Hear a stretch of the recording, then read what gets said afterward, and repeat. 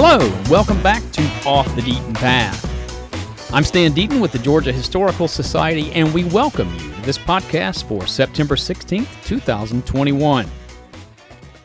We are broadcasting this week from the Division of Middle Earth Studies here at the Georgia Historical Society on the 15th floor of the Jepson House, overlooking beautiful Forsyth Park in downtown historic Savannah. We'll take a look back at one of the most popular and influential novels of the 20th century this week, as well as the birth and death of two pioneering musicians. This week we'll also be remembering 5 prominent historians who've died recently and whose work helped redefine several eras of American history over the last 50 years. But before we get to that, however, let's begin with a look at the ever-popular This Week in History. On September 16th, 1620, 401 years ago, English colonists aboard the ship Mayflower set sail for America, where they founded the Plymouth Colony in Massachusetts, the first permanent New England colony. After a 66-day voyage, the Mayflower first landed on November 21st on Cape Cod at what is now Provincetown, Massachusetts, and the day after Christmas it deposited its 102 settlers nearby at the site of Plymouth. Before going ashore at Plymouth, Pilgrim leaders drafted the Mayflower Compact, a brief 200-word document that was the first framework of government written and enacted in the territory that would later become the United States of America. The ship remained in port until the following April when it left for England. The true fate of the vessel remains unknown. Some historians argue that the Mayflower was scrapped for its timber, which was then used in the construction of a barn in Jordan's, England, in Buckinghamshire. In 1957, the historic voyage of the Mayflower was commemorated when a replica of the original ship was built in England and sailed to Massachusetts in 53 days. Also on September 16th, 1823, 198 years ago, Francis Parkman, one of America's greatest historians, was born in Boston. Parkman is best known for his classic 7-volume history entitled France and England in North America, covering the colonial period from its early beginnings to 1763. Parkman's accomplishments are all the more impressive in light of the fact that he suffered from a debilitating neurological illness which plagued him his entire life and which was never properly diagnosed. He was often unable to walk, and for long periods he was effectively blind, being unable to see just the slightest amount of light. Or I should say, being only able to see the slightest amount of light. Much of his research involved having people reading documents to him, and much of his writing was written in the dark or dictated to others. Along with William H. Prescott and George Bancroft, Francis Parkman is considered one of the great pioneering historians of the 19th century, and I should tell you his works are still very much worth reading. Francis Parkman died on November 8th, 1893 at the age of 70, and he is buried in Mount Auburn Cemetery in Cambridge, Massachusetts. On September 17th, 1787, 234 years ago, the United States Constitution was signed by 39 delegates from 12 states as the Constitutional Convention wrapped up its business in Philadelphia. The convention met in the Pennsylvania State House in Philadelphia from May 25th to September 17th that summer, ostensibly to amend the Articles of Confederation. All the states except Rhode Island responded to an invitation issued by the Annapolis Convention of 1786 to send delegates to this convention. Of the 74 deputies chosen by those 12 state legislatures, only 55 took part in the proceedings, and of those, 39 signed the Constitution. The delegates, of course, included many of the leading figures of the period, among them George Washington, who was elected to preside over the convention, James Madison, who is known as the father of the Constitution, and Benjamin Franklin in his last public service. There were others missing, of course: Samuel Adams, John Adams, Thomas Jefferson. Those last two didn't attend as they were on diplomatic service in Europe. Also on September 17th, 1923, 98 years ago, Hiram Williams was born in Georgiana, Alabama. As Hank Williams, he would go on to become one of the most influential musicians of the 20th century and country music's first superstar. Williams began playing the guitar at age 8 under the tutelage of an African-American named Rufus Payne. He made his radio debut at age 13, formed his first band, Hank Williams and his Drifting Cowboys, at age 14, and early on he began wearing the cowboy hats and Western clothing that later was so associated with Hank Williams. During World War II, Williams commuted between Mobile, where he worked in a shipyard, and Montgomery, where he pursued a musical career. It was around this time that Williams began abusing alcohol, a problem that haunted him the rest of his life, but that came about partly as a result of his attempts to self-medicate agonizing back pain caused by a congenital spinal disorder. His breakthrough moment came in 1949 with the release of Lovesick Blues, an old show tune that Williams parlayed into a chart-topping hit, an invitation to join the Grand Ole Opry in Nashville, and international fame.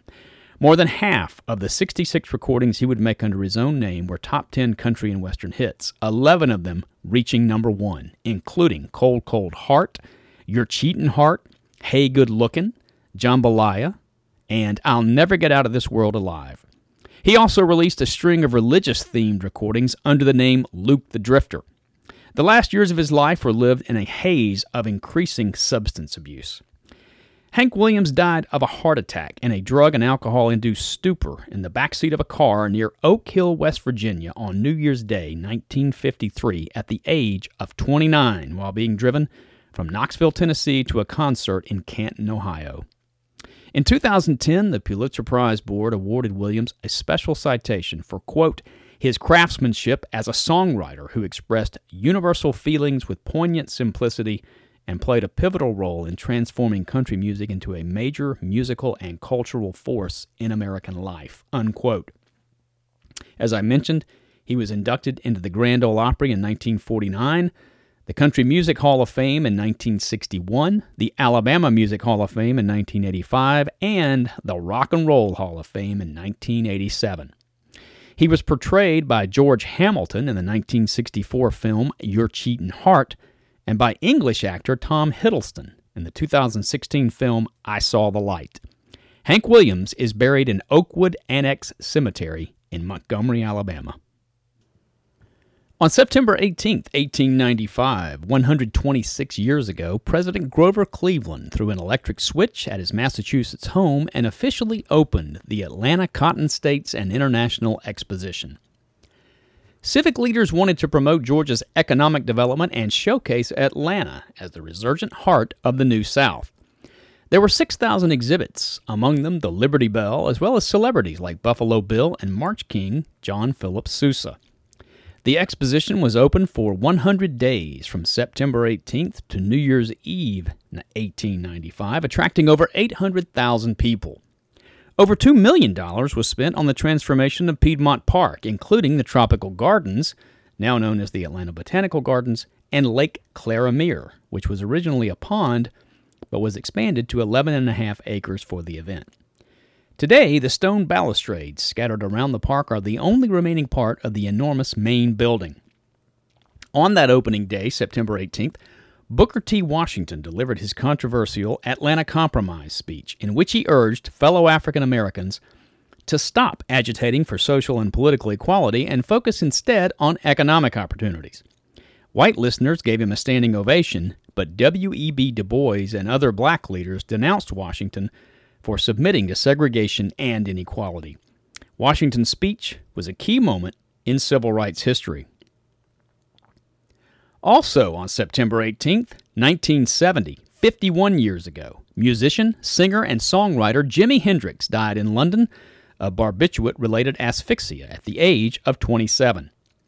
Although his mainstream career spanned only 4 years, he is widely regarded as one of the most influential electric guitarists in the history of popular music, and one of the most celebrated musicians of the 20th century. The Rock and Roll Hall of Fame describes him as, quote, arguably the greatest instrumentalist in the history of rock music, unquote. James Marshall Hendrix was born on November 27, 1942, in Seattle, Washington, and began playing guitar at the age of 15. In 1961, he enlisted in the U.S. Army, but was discharged honorably the following year. He moved to Nashville, Tennessee, and began playing in the Isley Brothers backing band and later with Little Richard, with whom he continued to work through mid-1965. He then played with Curtis Knight and the Squires before moving to England in late 1966 after bassist Chas Chandler of the Animals became his manager. Within months, Hendrix had formed the trio The Jimi Hendrix Experience with bassist Noel Redding and drummer Mitch Mitchell, and landed 3 UK top 10 hits with Hey Joe, Purple Haze, and The Wind Cries Mary. He achieved fame in the U.S. after his performance at the Monterey Pop Festival in 1967, and in 1968 his third and final studio album, Electric Ladyland, reached number 1 in the U.S. The double LP was Hendrix's most commercially successful release and his first and only number 1 album. The world's highest-paid performer, he famously closed out the Woodstock Festival in 1969 with an unforgettable rendition of the Star-Spangled Banner, and he also played the Isle of Wight Festival in 1970. The Encyclopedia Britannica had this to say about Hendrix, quote, "In his all-too-brief career, he managed to combine and extend the soaring improvisational transcendence of John Coltrane, the rhythmic virtuosity of James Brown, the bluesy intimacy of John Lee Hooker, the lyrical aesthetic of Bob Dylan, the bare-knuckle on-stage aggression of The Who, and the hallucinatory studio fantasias of the Beatles." Hendrix's work provides a continuing source of inspiration to successive generations of musicians, to whom he remains a touchstone for emotional honesty, technological innovation, and an all-inclusive vision of cultural and social brotherhood, unquote. The Jimi Hendrix Experience was inducted into the Rock and Roll Hall of Fame in 1992. Jimi Hendrix is buried in Greenwood Memorial Park in Renton, Washington. On September 19, 1868, 153 years ago, during Reconstruction, a political rally in Camilla, Georgia, in Mitchell County resulted in about a dozen freedmen being killed and 30 others wounded in what became known as the Camilla Massacre. Georgia had just been readmitted to the Union, but blacks and whites remained deeply divided in the aftermath of the Civil War. In early September of 1868, white conservatives in the Georgia legislature, who at that time were Democrats, expelled all 28 African-American members from the state legislature. In response, one of those black members, Philip Joyner from southwest Georgia, led several hundred freedmen on a march from Albany to Camilla for a Republican rally. As the marchers entered the courthouse square, the sheriff and other local whites opened fire. The violence sent a clear message. Many black voters stayed home for the presidential election 2 months later. But the Camilla Massacre made national headlines and prompted Congress to return Georgia to military occupation and further Reconstruction. In 1998, 130 years later, the massacre was officially acknowledged when Camilla publicly commemorated the victims of the most violent event in Georgia's Reconstruction history. On September 20th, 1863, 158 years ago, the Battle of Chickamauga ended in northwest Georgia during the American Civil War. Only the Battle of Gettysburg was bloodier. 3 months earlier, the United States Army had begun a strategy to capture Chattanooga, a major railroad hub and gateway to the Deep South. General William Rosecrans, U.S. Army of the Cumberland, and General Braxton Bragg's Confederate Army of Tennessee, with 120,000 soldiers in the combined armies, collided at Chickamauga Creek, 12 miles south of Chattanooga, on September 19th. The combined casualty count was 34,000 men and a defeat for the U.S. Army, the greatest U.S. defeat in the Western Theater. Chickamauga was a tactical Confederate victory, but a strategic defeat. U.S. General George Thomas earned the nickname the Rock of Chickamauga by holding off the Confederates long enough for the U.S. Army to retreat to Chattanooga, their objective all along. 2 months later, Ulysses S. Grant decisively defeated Bragg's Confederates at Chattanooga, completely nullifying the Confederate victory at Chickamauga. That opened the door to Atlanta and eventually to Sherman's march to the sea. Ironically, ultimate Confederate defeat began with a Confederate victory at Chickamauga. In 1890, an act of Congress created a national military park at the two battlegrounds. On September 21st, 1937, 84 years ago, The Hobbit, a novel by J.R.R. Tolkien, was first published. The novel's official title is The Hobbit, or There and Back Again, and it was published to wide critical acclaim, being nominated for the Carnegie Medal and awarded a prize from the New York Herald Tribune for Best Juvenile Fiction. The book remains tremendously popular and is recognized as a classic in children's literature. In fact, it has never been out of print. Its ongoing legacy encompasses many adaptations for stage, screen, radio, board games, and video games. John Ronald Reuel Tolkien was born on January 3, 1892 in South Africa. When his father died in 1896, his mother took her 2 sons and returned to the West Midlands of England, where she had grown up.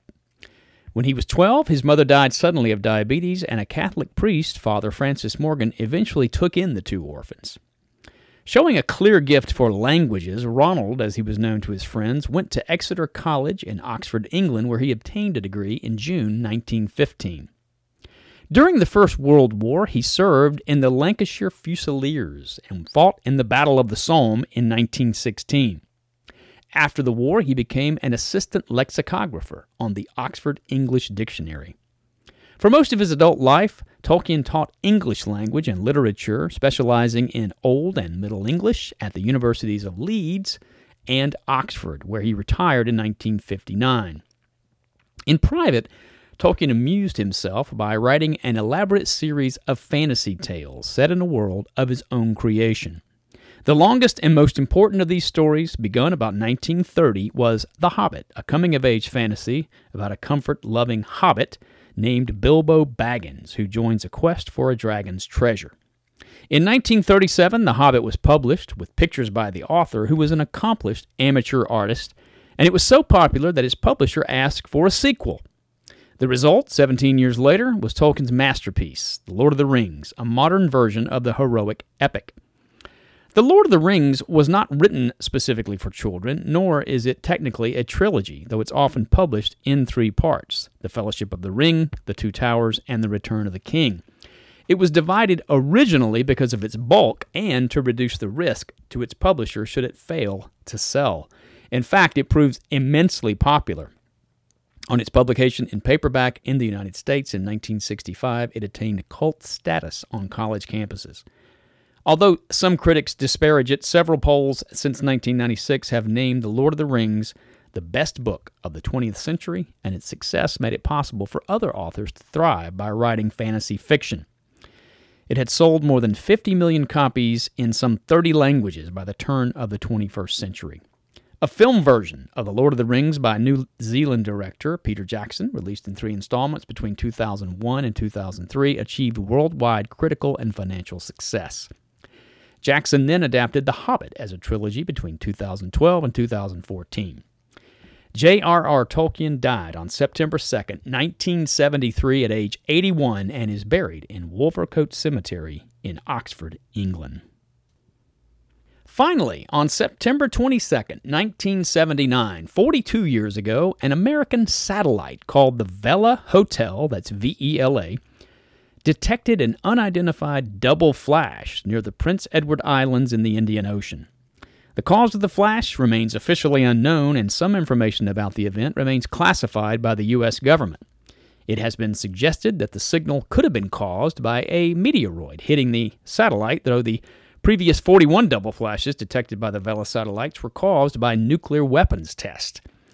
Today, most independent researchers believe that the 1979 flash was caused by a nuclear explosion, and the speculation is that it was carried out by South Africa and Israel.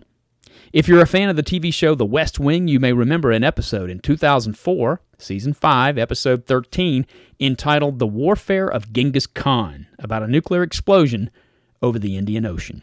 That show was inspired by the Vela incident of 1979, which is still officially unexplained. And that's This Week in History.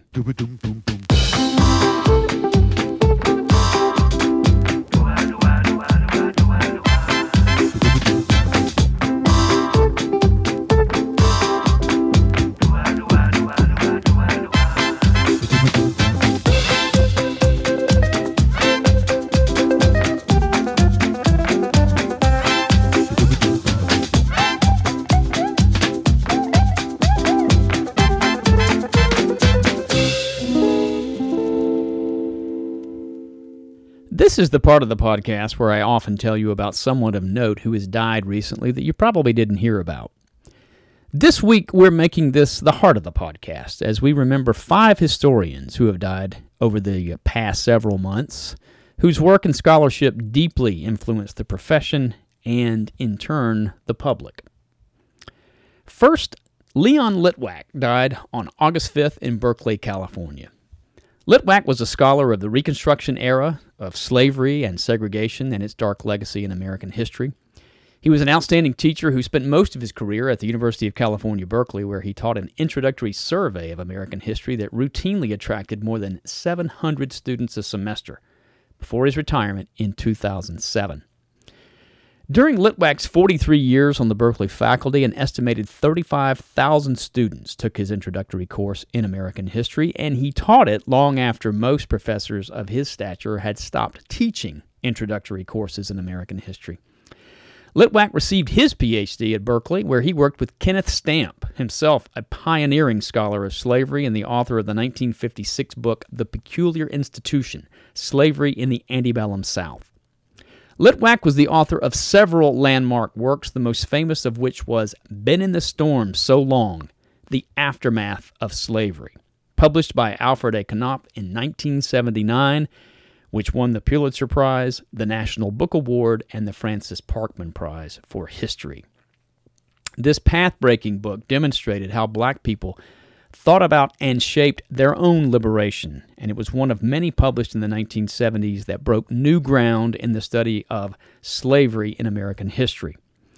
The New York Times said this about Litwack, quote, "Beginning in the early 1960s, a time when many historians still treated enslaved and freed black people as passive actors in their own narratives, he cut a different path, immersing himself in the archives to discover black voices and their stories, and show how they thought about and struggled against oppression," unquote. Historian David Herbert Donald, reviewing the book in the New Republic, wrote that Litwack was, quote, "the first historian to make use in a general work on the Reconstruction era of the thousands of slave narratives collected by interviewers from the Federal Writers Project during the New Deal. The result," Donald said, was, quote, "a long book, an important book, and a richly rewarding book that belongs on that short shelf of indispensable works on Southern history," unquote.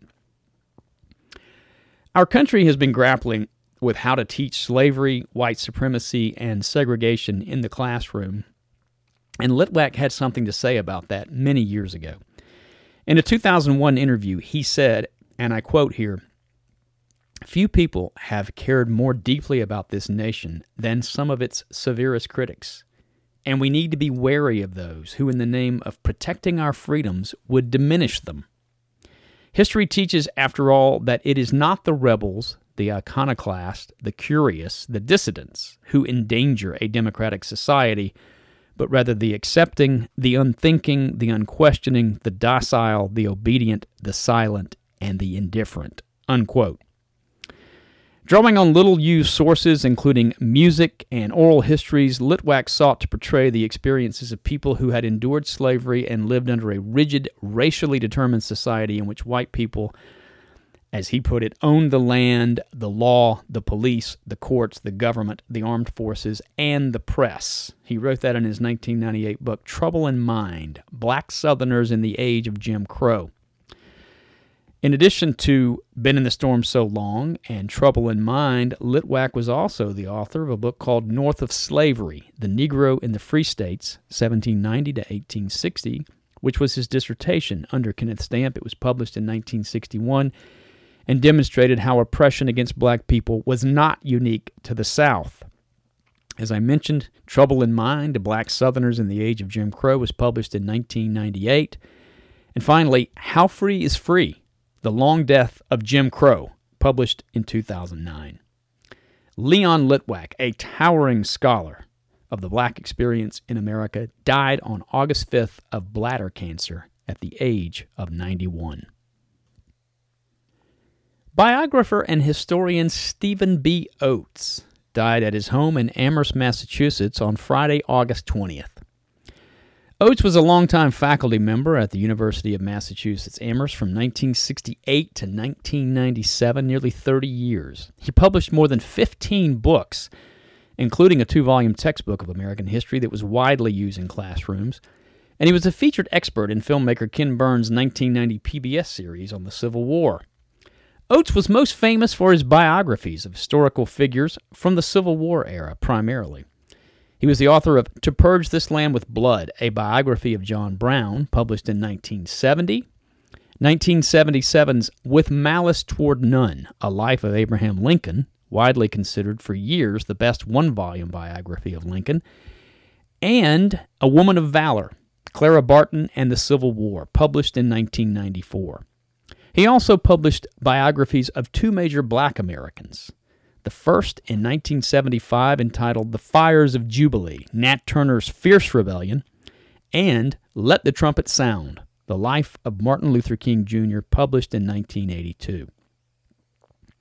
In 1990, Robert Bray, an English professor and literary critic at Illinois Wesleyan University, delivered a paper at a conference in which he cited similarities between passages in Oates' book With Malice Toward None and a 1952 biography of Lincoln by Benjamin Thomas. It was a huge, big scandal that went on for years, and Stephen B. Oates was eventually cleared of plagiarism by the American Historical Association and the University of Massachusetts Amherst, though they did note that there were some similarities between his phrasing and that he didn't cite sources as he should have.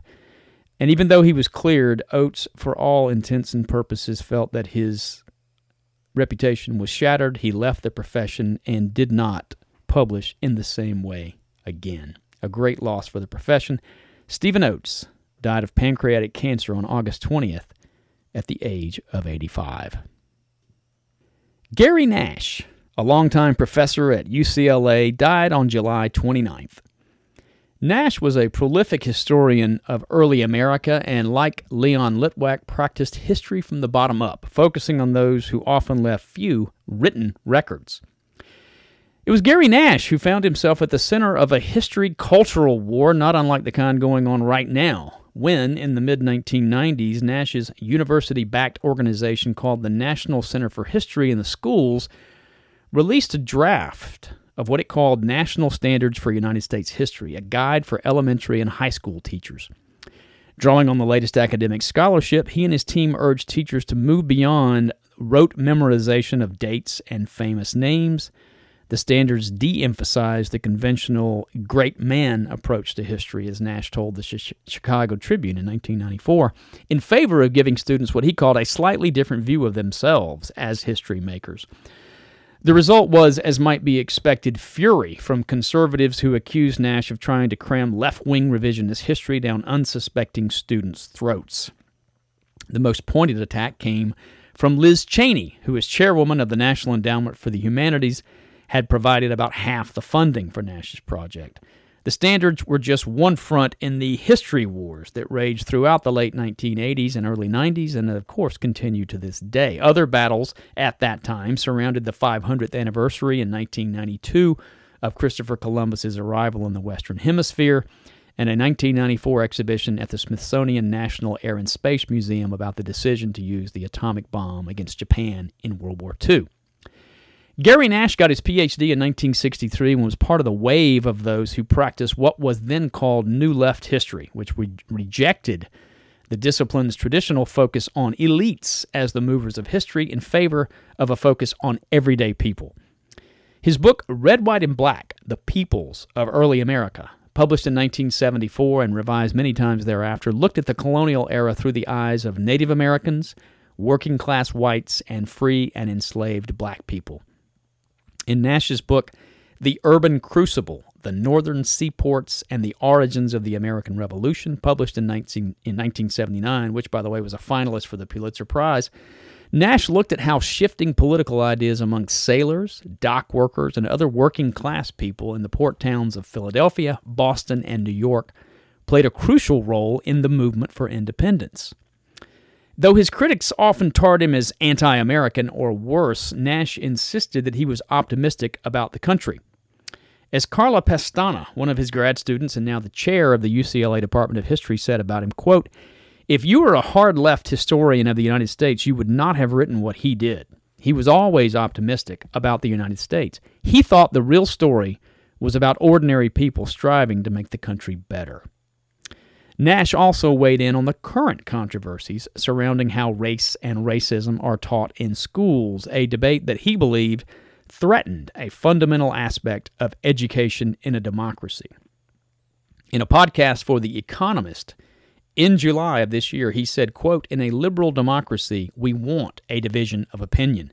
Patriotism is not just saluting the flag. It's becoming a responsible citizen who will take an active role in what's going on around them." Gary Nash's other books include Forging Freedom, The Formation of Philadelphia's Black Community, 1720 to 1840, published in 1988, and The Unknown American Revolution, The Unruly Birth of Democracy and the Struggle to Create America, published in 2005. All of his books, terrific, well worth reading. My own Gary Nash story is this. I was introduced to Gary Nash and his work in the fall quarter 1986 in Finney Spalding's graduate seminar at the University of Georgia on colonial history. We had to read both Red, White, and Black and The Urban Crucible. That fall, I went to my first conference of the Southern Historical Association with the University of Georgia, and I was one of the people assigned to work the registration desk. And that was the days before we had computers, and so we had manual typewriters in front of us. Someone would come up and present their registration form. You would look at their name, and you would type their name on the little card that they would then wear on the breast coat pocket of their jacket or on the front of their dress for the rest of the conference. The "Hello, my name is Stan Deaton" kind of thing.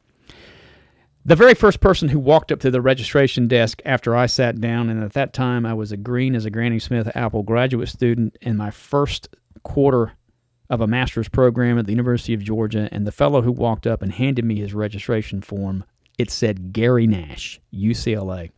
I looked up, I saw him. He, of course, had no idea who I was. This was the man who had written 2 books that I was in the midst of reading at that time. I did manage to type his name correct, but I put it at the very top of the card. So if he put it on, it said Gary Nash, and then there was just an acre of white space under his name where there was nothing. And when I handed it to him, he looked at it, he looked at me, he looked at the card. I could tell he really wanted another one, but he was too much of a gentleman to ask for it, and he put it on, and he walked away. And that was my only personal touch with Gary Nash.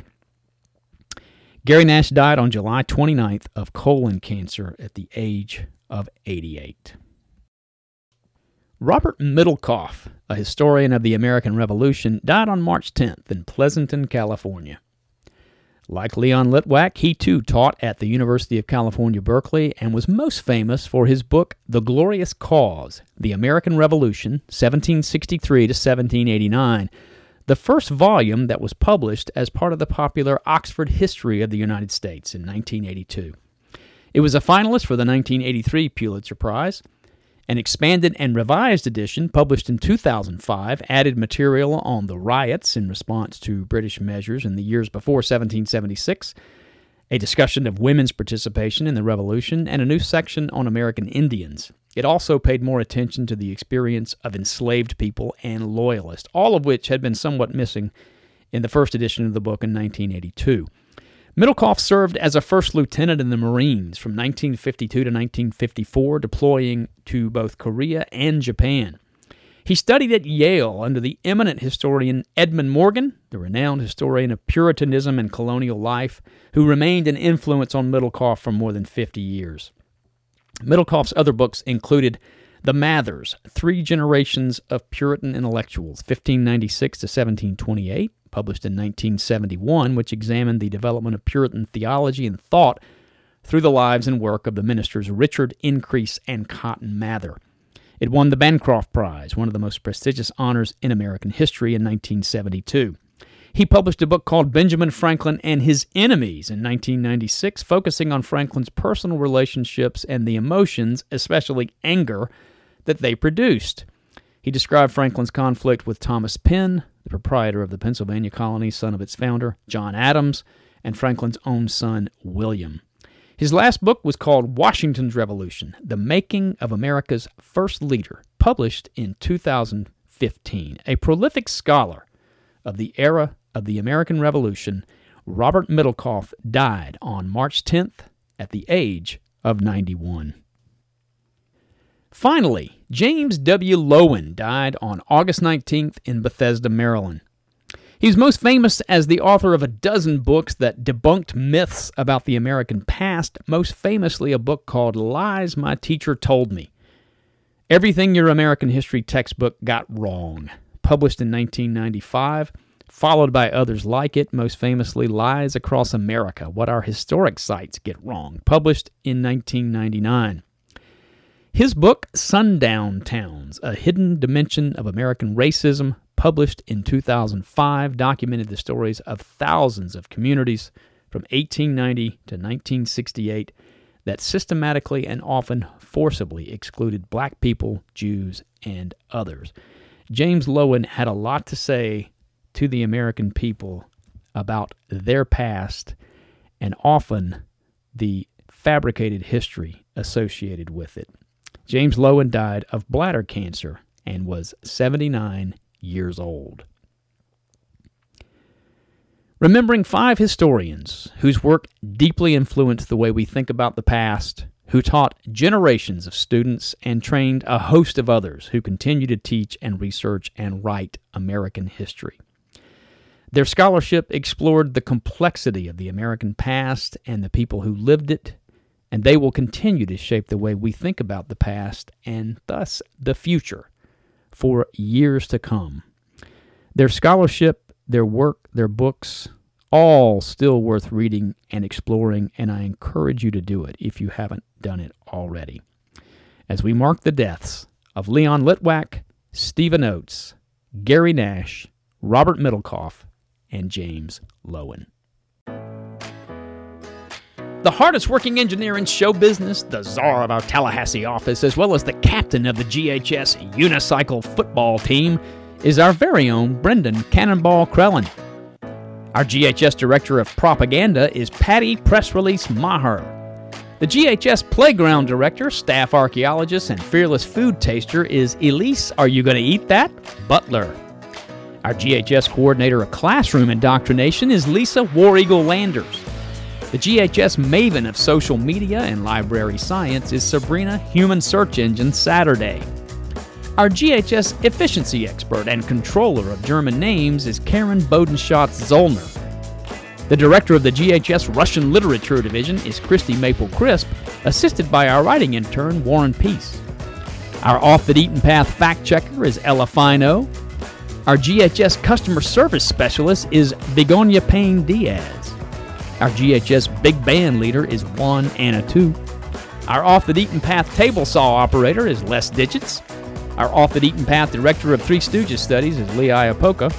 The GHS airline reservations manager is Will Price Randomly. Our staff elections coordinator is Emmanuel Recount, and our Off the Beaten Path martini mixer is Olive Twist. If you have an iPhone, you can find our podcast at the App Store or on the podcast app on your phone and on Spotify.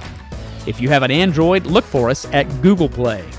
You can find out everything about the Georgia Historical Society at georgiahistory.com and the Georgia History Festival at georgiahistoryfestival.org. Be sure and like Off the Beaten Path on Facebook and Instagram as well. Please also visit deatonpath.georgiahistory.com and check out dispatches from Off the Beaten Path, my blog, and similarly recently deceased podcasts like this one. Stay safe, stay strong. I'm Stan Deaton with the Georgia Historical Society. As always, thank you for listening.